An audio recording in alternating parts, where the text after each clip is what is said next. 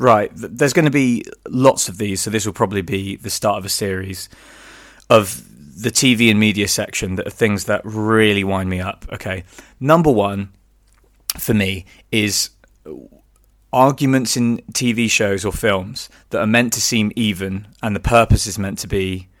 Let's start again. So, I don't know, two people in a high school drama or something are on different sides. They have a fight, something goes wrong, someone cheats on someone or something like that, and they have a fight, and then at the end of the episode or the series, or they're always the light-hearted kind of things, they come to the conclusion that they're both in the wrong, they're both sorry, let's not let anything come between us. Bollocks. Most of the actual arguments that I see on TV like this are so bollocks. There's always someone so clearly in the wrong. More. I've already posted about Muffy Crosswire. Almost every episode she's in the wrong. Just an absolute spoilt brat that gets to be horrible to everyone and then learn in her own time that she just has to be not even particularly nice, but just normal. She still doesn't share any of her lovely rich stuff with people that much. And then go and apologise to everyone, and that's meant to be even. And I understand that it's about learning lessons. They've all done some bad stuff. Arthur hit DW once, you remember? She crashed his aeroplane. I don't know if that's right or wrong. You shouldn't hit, but still. So yeah, there's one particular in mind, and I'm going to bring back Friends. And you're all thinking, Robert, that's not relevant. People are trying to phase out Friends. It's not. There's horrible toxic masculinity and stuff in it. Okay, fine, but you did enjoy it at one point. Okay, so I'm just referencing it. I'm not saying go and watch it now. Okay, so we're done with that. Cool. Okay, so in Friends, there's an episode later on. Monica's become a head chef at her own restaurant. I think it's Alessandro's, but she's the head chef there, and it seems like it's like a 5-star restaurant, really high end. So it's a really high paid job, really high stress job, really successful. Okay, Monica. Phoebe, it's been a running thing that she can't really sing on the show, and plays guitar, doesn't do it enough to make a living, doesn't raise enough to make a living, but she'll busk because she enjoys it.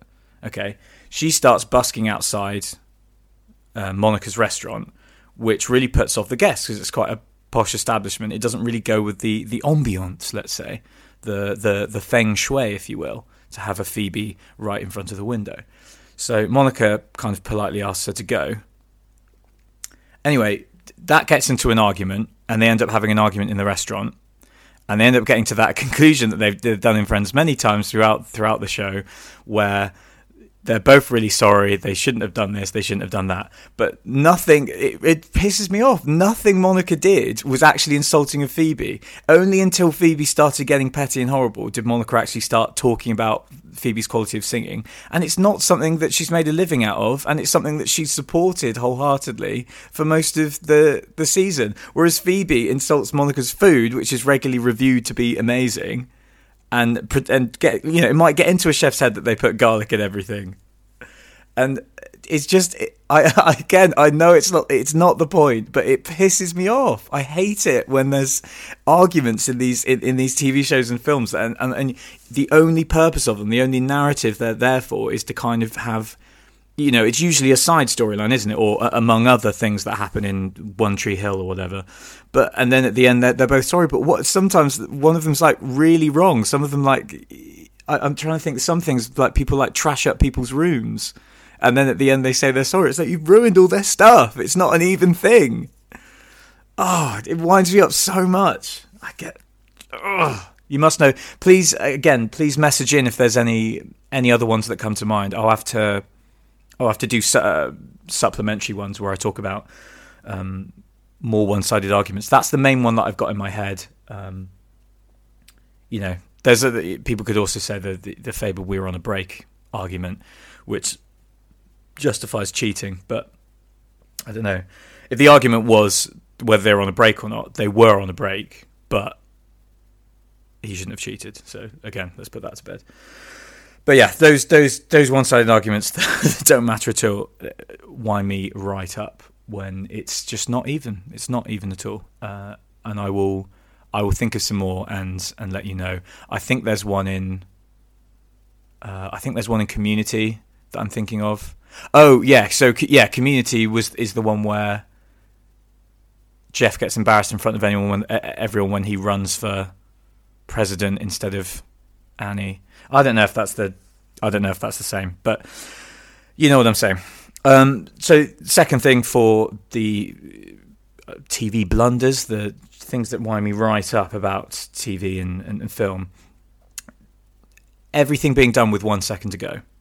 Okay, I can understand if you're watching an old film, you're watching The Fugitive with Harrison Ford, unbelievably good film, and something happens. He jumps out physically. There's a scene where he jumps out of the way just as a train crashes into something broken on the track. There's a big explosion, and he kind of just missed it. And like in terms of, I understand in the scene when you've got something like that, something where something's visibly coming, or someone shooting, the diving last minute thing, like it makes sense. It makes sense, okay.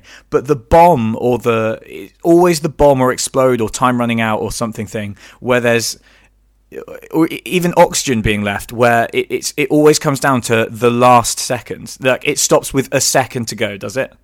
Exactly a second. Why? Why is it more suspenseful if you're sweating trying to cut a bomb in a film that's not running real time length? This isn't 24. This is this is a film where it's like James Bond, where like months and months have passed within the context of the film. You're not showing every single second, and I'm sure most films, if you play back the scene, they don't add up to the time that's on the bloody bomb or whatever that they're trying to defuse. So don't let it go to 1 second. It's 2020. Come on. You've had years to do that. Everyone knows that concept. They're little kids that are born that know that they can only cut the red wire with a second to go. Otherwise it wouldn't be film worthy. So stop doing it. Just what would be the harm? What is the harm of doing it with 4 seconds to go? 2 seconds, 0.86. I'm trying to avoid 7 because again, another thing I feel like in film is too much. Like everything's too much about 7 and 3.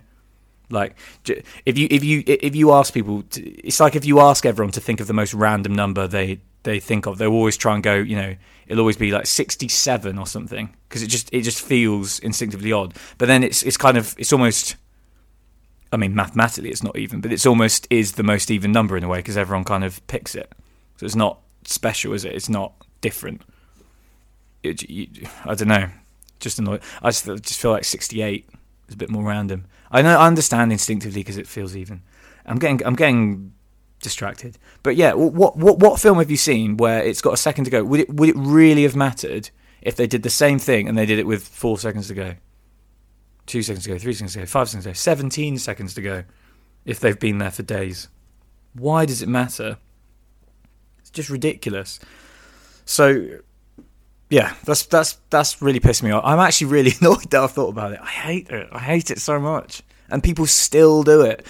You have all these incredible, they're so intense, the kind of line of duty, these kind of crime stories, and they're constantly trying to flip on its head the twist. The twist is it was all a dream. We can't do that because people will guess it's all a dream, or they'll guess that they were actually the murderer and not them. So you have to flip it again, and they try so hard to make sure that you.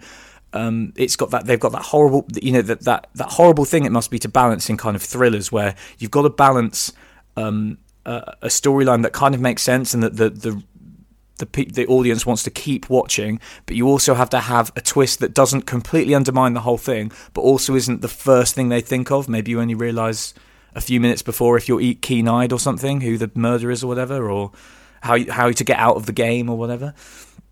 You don't need to do things with a second to go. It doesn't add to the suspense. The suspense is usually that the reason that it's coming down to the wire is they either, there's the chance of death if they do it wrong. So the time is adding an extra element. If you had all the time in the world to defuse a bomb, you would just defuse it. So I understand that. But the 1 second does not help. And it is not believable. And I don't care if it's, I don't know, anything Tom Cruise has done, which is always completely unrealistic. I don't really care if it's Fast and Furious. I don't want it to end with a second to go. Thank you very much. Send in your opinions of other things that annoy you about films and TV.